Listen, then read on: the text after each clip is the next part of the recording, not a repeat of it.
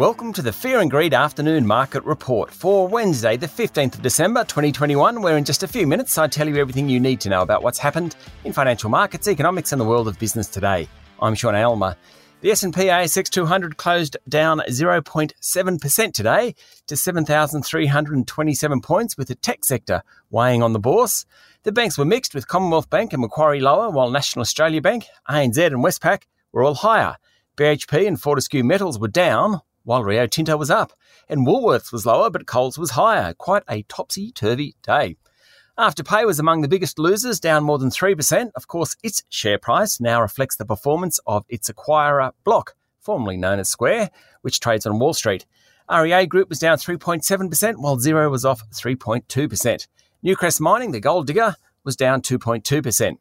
There was a range of smaller companies falling today. PointsBet Holdings, Hub24, Polynova and Zipco all dropped by around 7%. The top performer was Virgin Money, which jumped more than 4%. Illumina was up 3.6%, while AGL Energy rose 2.5%. In corporate news, Westpac held its annual general meeting today, and almost 30% of shareholders voted against its remuneration report. Wesfarmers came out aggressively against Woolworths in the fight for Australian pharmaceutical industries, highlighting the lack of competition issues if Wes wins the bid for the drug wholesaler and retailer. Fortescue Metals says it signed a deal with the government of Gabon in West Africa to study opportunities in a 5,500 square kilometre iron ore tenement named Belinga. And another day, another takeover or two.